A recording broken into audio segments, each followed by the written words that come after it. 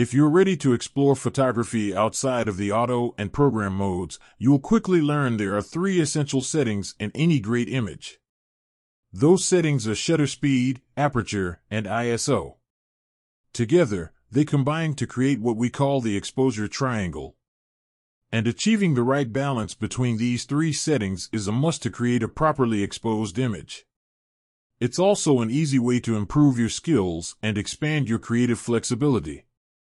In today's post, we'll cover the role shutter speed plays in photography. And we'll discuss topics like what it is and its history.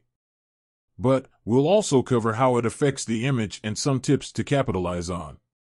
Jump to a section, Show. What is a camera shutter? So what exactly is shutter speed? Well, shutter speed is the measurement, in seconds, of how long the camera's shutter remains open and exposed to the ambient light. But, before going into more depth, let's first discuss what a camera shutter is and its history. Every camera has some mechanism to expose its sensor or film to light over a set amount of time. But, this mechanism only does so when activated. Otherwise, it remains inactive and blocks all incoming light. However, the design of these mechanisms has varied over the years. Initially, the first cameras debuted with a cap-styled mechanism, which exposed the sensor similar to how we attach a lens cap. The cap opens, exposing the sensor, then after a set time, closes. The result is our final exposure or the image we see. At first, this design wasn't problematic due to the longer exposure times required at the time. But as camera technology advanced, we eventually saw the debut of the leaf shutter design, which automates the old cap-style mechanism. Now, the two plates that create the leaf separate apart mechanically to expose the sensor. Interestingly, we still see some cameras with this design today, like the Fujifilm X100V.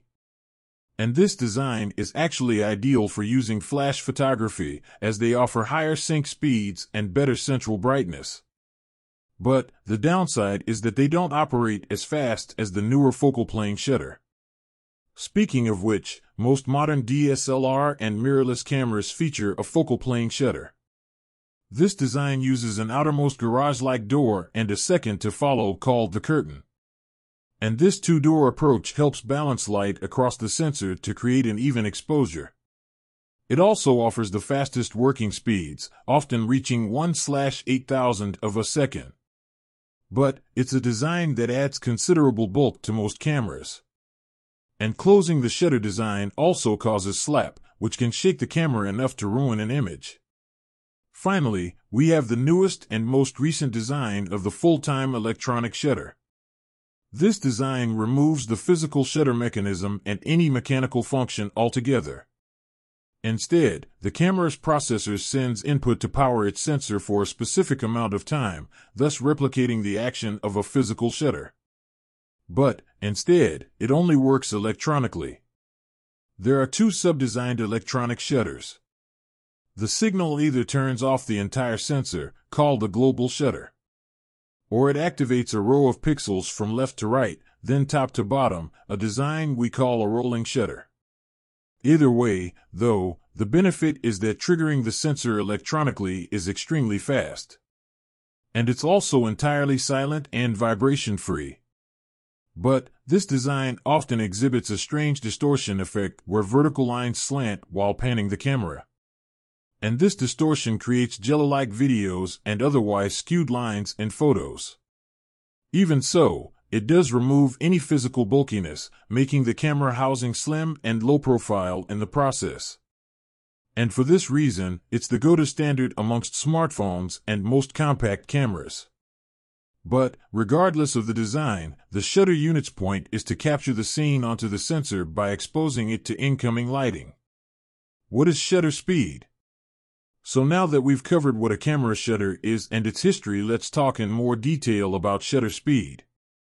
As mentioned briefly above, shutter speed, also known as exposure time, is the measurement of how long the camera's shutter remains open and exposed to light. In many ways, you can compare shutter speed to opening window curtains, blinds, or even a garage door. And what hides behind these doors is the camera's sensor. The analogy works like this: the longer the curtains are open, the more light enters the room. While the shorter they're open, the less light enters the room. The amount of time that elapses between opening and closing will directly affect the final image. Namely, it'll change the resulting exposure, that is, the brightness or darkness of the photo, and how motion is captured. Together, these two factors give us photographers power and precise control over how the camera captures an image. Thus, understanding how the shutter speed works is a crucial lesson to master photography. And it's a must-know for new photographers.